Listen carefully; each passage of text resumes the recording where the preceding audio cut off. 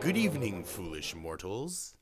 Today's episode is highlighting a personal favorite ride of mine down in Disneyland, the Haunted Mansion. August celebrated the 50th anniversary of this beloved ride, so I figured why not talk about it and share some of its rich lore and history. The Haunted Mansion was actually conceived before Disneyland was even built. In the original sketches of Disneyland, off Main Street there would be a road that led up to a dilapidated mansion on top of a hill. When a draft of Disneyland, including an area inspired by New Orleans, was drawn up, Walt immediately jumped on the idea of having the haunted house there in that area. An Imagineer by the name of Harper Goff was the man who came up with the original idea of the mansion. And then another Imagineer named Ken Anderson came up with the original story, which has changed over time. The original look of the mansion was going to be an old, dilapidated house, but Walt disapproved of the idea of a rundown manor. In part because he didn't like the idea of the beauty of New Orleans Square being counteracted by this image of this broken down house. He ended up visiting the Winchester Mansion and was actually inspired by the house because of its grandeur and its many halls and stairs that led to nowhere, including the elevator itself. An idea for the story of the mansion was to be a ghostly wedding featuring many Disney villains and guests. The story then changed hands to Raleigh Crump and Yale Gracie, two other Imagineers. In 1961, the announcement was made that the Haunted Mansion was coming to Disneyland, and the exterior of the house was built 2 years later. In 1965, a preview of the ride appeared in Walt Disney's Wonderful World of Color. The 6-year delay was mainly because of Disney's involvement in the New York World's Fair from 1964 to 1965, and to an attraction redesign after Walt's death in 1966. After the fair, many infamous Imagineers such as Marc Davis, Francis Xavier Atencio, and Claude Coates contributed ideas for the project. There was going to be a ride-side restaurant, much like the Blue Bayou at Pirates, with many odd and bizarre objects like coffin clocks, talking chairs, living gypsy wagons, and a mirror with a face. This place was going to be called Museum of the Weird. A hilarious little event occurred after Walt gave Raleigh and Yale the lead on the project. During the creation of many of the animatronics and visual effects for the ride, much of the stuff was just left lying around the warehouse where they were working. One evening, they had forgotten to switch off the mechanics before leaving for the day. Well, the cleaning crew was met with a hell of a surprise when, as they were working, the motion sensors that were set up to trigger the various effects went off, scaring the cleaning crew right out of the warehouse. The next morning, Raleigh and Yale came in only to find a lone broom lying in the middle of the floor and a call from the janitorial staff saying that they would not be returning. Mark and Claude both argued about how the ride should be perceived. Claude, originally a background artist, wanted it to be spooky, scenic, scary adventure walkthrough. Basically a haunted house. Mark, an animator and character designer, wanted classic Disney gags and fun, lovable characters. Ultimately, the two compromised and combined their ideas into what the ride is today. A spooky, scenic entrance and middle into a fun, character-filled graveyard party in the back. After Walt's death, the ride changed again. The restaurant idea was completely scrapped, the walkthrough idea was changed into an Omnimover, mainly due to the fact that the latter offered a higher ride capacity, and because the Imagineers could control what the riders saw and when to fit the narrative the ride builders wanted to convey. There were several openings of the ride that happened. August 6, 7, and 8 were employee previews. 9 and 10 were soft opening days where limited numbers of guests were allowed to ride the actual attraction. A midnight press event was held on the evening of August 11th, and then finally, the Haunted Mansion opened to the public on August 12th in 1969. The ride was an instant hit and continues to be so to this very day. One of the infamous characters that we now know today is the infamous Hatbox Ghost. But, funnily enough, for many years, he wasn't even in the ride. He was one of the original characters that started the ride, but shortly after he was featured, only a few days, he actually was removed for some reason. In April of 2015, it was announced that the infamous Hatbox Ghost would be making his official reappearance, and on May 9th, 2015, he was once again a resident of the mansion. In October of 2001, the Nightmare Before Christmas skin began its annual appearance and continues to be a tradition to this day. If you've never been on the Haunted Mansion, simply go to YouTube and look up ride-throughs. There are countless of ride-throughs of the Haunted Mansion, but none of them compare to when you are actually on the ride. The queue takes you through both an animal and human graveyard before taking you into the main foyer of the house, where you come upon the infamous stretching room, where the ghost host, voiced by Paul Frees, welcomes you to the house. The stretching room is an amazing example of optical illusion fun. See if you can figure out if the room really is stretching. Madame Leota, the infamous disembodied fortune teller in The Crystal Ball, was in fact alive at one point. Her tombstone resides in Disney World, and was at one time a fortune teller and a gypsy woman who resided in and around New Orleans and the mansion. Eleanor Audley, the voice actress behind Maleficent and Madame Tremaine, is the voice behind Madame Leota. The face you see, however, is a woman by the name of Leota Toombs, of whom the character is based on. During the wonderful dinner party scene, you can of course see many different ghosts partying it up, while another ghost plays an organ that was originally used in the film 20,000 Leagues Under the Sea.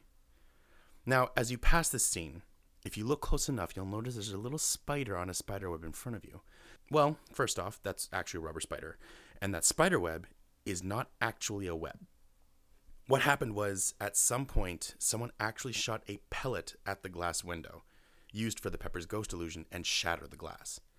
Now, instead of changing the glass out entirely, which would of course cost Disney tens of thousands of dollars, they decided to compromise and instead stick a spider on the glass and just call it a day. The attic scene is where we meet Constance Hatchaway, the ghost bride, who is supposedly responsible for the original owner of the mansion's murder. After that is our good old friend, the Hatbox Ghost, who is always just fun to see, and when we get into the graveyard, that's where you see the caretaker with his terrified little pup, but also notice a hell of an afterlife party. Various depictions of ghostly haunts reside here, like a mummy, some bouncing zombie corpses, made from the original molds, mind you, so they've aged pretty well. The singing busts, who are singing that infamous tune composed by Buddy Baker with lyrics by Francis Xavier Atencio, Grim Grinning Ghosts. And of course, all these busts have names. If you were to pull up an image of the singing busts, from left to right, we have Rollo Rumpkin, voiced by Vern Rowe and is a tribute to Imagineer Raleigh Crump.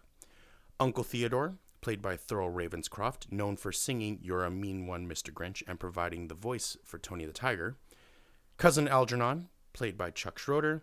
Ned Nubb, played by Jay Meyer. And Phineas P. Pock, played by Bob Ebright.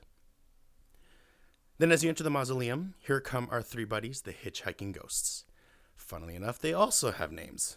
Phineas is the rounder one, Ezra is the tall one, and Gus is the one without the hat. They were never giving names to begin with, but it seems cast members of the park just gave those names to them, and that's how everyone refers to them now. So while it may not technically be Disney canon, as far as I'm concerned, it's headcanon to me. Now the final character you meet as you leave the ride is known as Little Leota. She was voiced and faced by Leota Toombs and bids you farewell, and to not forget your death certificate. And that's the ride. It's short, fun, a complete classic. For sure a must-see when you head to Disneyland. And don't worry, yes, you can get a fast pass for it, so you have no excuse to miss it. Now, there is, of course, a theory of the Haunted Mansion that apparently you're dead when you ride it. It starts in the stretching room where, of course, the ghost host greets you with the monologue. And after his little warning that there are no doors or windows, so you have to find a way out, he tells you that there is, of course, his way. Suddenly, lightning flashes and thunder booms above you, and there you see a man hanging from a noose from a chandelier. I know, morbid, right? Suddenly, behind you, a door opens. Perhaps he is insinuating that the only way out is to die. Now, of course, I'm not saying that Disney is saying that you have to die in order to proceed, but when you look at the rest of the ride and its narrative, it really does seem to revolve around this idea that death is, in a way, moving forward. There's a moment after the attic scene before the graveyard where you're in your doom buggy. Yes, I said doom buggy. Where you lay flat on your back facing the sky. Now, the idea is that you are descending out of an attic window into the grounds of the mansion. But here's the question. Have you been thrown? Or are you falling out of choice because you know that's the only true way out? Now, this theory is largely fan-based, but it is fairly fun to speculate. Now, of course, there are some fun legends and stories that follow the Haunted Mansion. One is a living suit of armor that, back in the 80s, would have a cast member inside ready to scare you. However, due to budget constraints, this was scrapped until the anniversary event this past month, where they not only brought back the living suit of armor, but also had a live actor portray Gus, the prisoner hitchhiking ghost. Speaking of the hitchhiking ghost again, there are some fun stories about them as well. While technically not canon, it is nice to have a story based on these infamous characters. Phineas was a disgraced college professor turned snake oil salesman who, along with Ezra and Gus, were committed and eventually escaped from the New Salem Insane Asylum. Try saying that 3 times fast. Ezra was committed for breaking into the mayor's house and spying on his daughter, and Gus, who grew up in Ohio, was committed for attempting to kill his siblings on several occasions. After breaking out, the trio would meet their untimely demise and be forced to live out the rest of their days as ghosts. Now, there is another theory that does say that Ezra could potentially be the spirit of death himself. The actual song, Grim Grinning Ghosts, is heard throughout the attraction itself in various keys. Its name actually comes from a Shakespearean poem called Venus and Adonis. And I quote, "Hard-favored tyrant, ugly, meager, lean, hateful divorce of love, thus chides she death. Grim grinning ghost, earth's worm, what dost thou mean to stifle beauty and to steal his breath?" The busts that sing this infamous tune are actually a real quintet called the Mellowmen. They have been featured in various other Disney movies such as Alice in Wonderland, Peter Pan, Lady and the Tramp, and even The Jungle Book. So the narrative of the Haunted Mansion seems to be pretty straightforward. A mysterious ghost host leads you through the mansion. You see a bunch of characters, you see a ghost bride who may or may not have murdered her husband, who was the original owner of the mansion. Lots of fun tales. But the original story of the mansion, the one that Ken Anderson came up with, might actually be more interesting than what we have now, mostly because of its potential link to the Pirates of the Caribbean ride. This story revolves around the dreaded Captain Gore, who was one of the original main characters of the original story of the Haunted Mansion. Captain Bartholomew Gore, also known by the names Captain Gideon Gore Lew and Captain Bartholomew Roberts, was a pirate who served under Captain Jean Lafitte during the Battle of New Orleans. Captain Lafitte was a famous pirate with ties to the mansion. After his time pirating was done, he retired to New Orleans, built a mansion, and married a woman named Priscilla. Sometime after they were married, Priscilla discovered her husband's bloody past and was murdered by Bartholomew. After being mercilessly haunted by the ghost of his ex-wife, Bartholomew hung himself from the rafters in the attic, which eventually was retconned to belong to the story of the ghost host. One of the remnants of Captain Gore that still remains is a lone tombstone in the graveyard attached to the Haunted Mansion ride in Disney World. Probably one of the more famous links to Captain Gore is not even in the Haunted Mansion itself, but in New Orleans Square, the infamous 1764 archway. Supposedly, that archway was originally supposed to lead to a dead pirate king's tomb underneath the Haunted Mansion. That pirate king? Jean Lafitte, the man who sat above our dear friend Captain Gore. Now, some of you may recognize the name Lafitte outside of the Haunted Mansion, and that's because it's on a sign inside of the Pirates of the Caribbean ride that reads Lafitte's Landing. Apparently, this tomb was also supposed to link to Tom Sawyer's Island, but now I'm digressing too far. This theory was actually backed by an Imagineer named Eddie Soto, who confirms that all 3 attractions were meant to be connected. Now, there is another Haunted Mansion ride in Disney World. This one opened in 1971 and is almost identical to the one in Disneyland, except the queue is larger and the design of the house is different. Where the Disneyland Haunted Mansion is based on an antebellum 19th century style house, the one in Liberty Square in Magic Kingdom is based on a more Gothic revival style. The Haunted Mansion truly is a major staple of Disneyland. There's a reason it's been this popular, even 50 years later. While it's a shame Walt never got to see this particular ride realized to its full glory, I'm sure he'd be more than happy with how it turned out. Do yourself a favor and ride this ride. Then, ride it again when it's decked out with Nightmare Before Christmas. It's a whole separate experience, but just as fun. I hope you enjoyed this episode of the podcast, and I'll talk to you folks next week. Follow us on Twitter at cast_diz for updates on things and to get in contact with me about upcoming topics. Hurry back.